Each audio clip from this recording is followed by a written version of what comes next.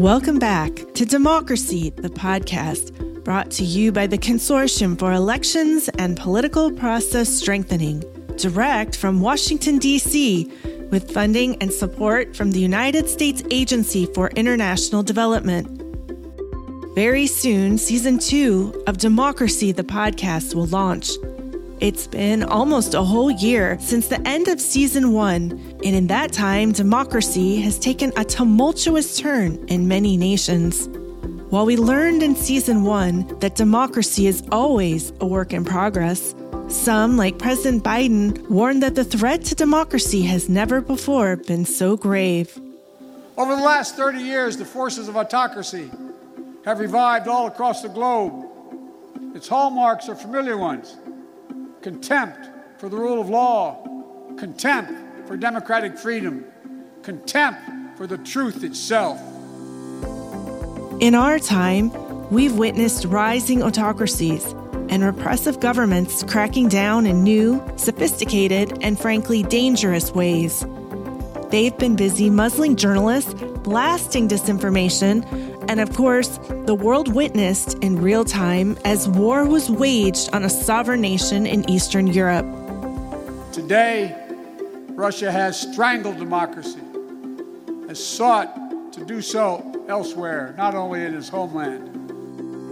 But despite all of this, at the United States Agency for International Development, Administrator Samantha Power says there are places where democracy is gaining a fragile foothold. We must cement progress in democratic bright spots that are out there right now. So where are these so-called bright spots? And what can we learn from their triumphs over tyranny? Join me, Adrienne Ross, for Democracy, the podcast, as we head back out on the road for a front seat to history. Gain a stronger understanding of how a consortium made up of the three leading U.S. development organizations, the International Foundation for Electoral Systems, the International Republican Institute, and the National Democratic Institute comes together to support citizens of emerging democracies all over the world. Help people fight digital authoritarianism and shine a light on the oligarchs and autocrats who hide their ill-gotten gains in dark corners.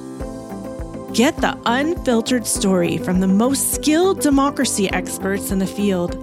Find out how side by side with citizens, they tackle the world's most egregious threats to peace and prosperity.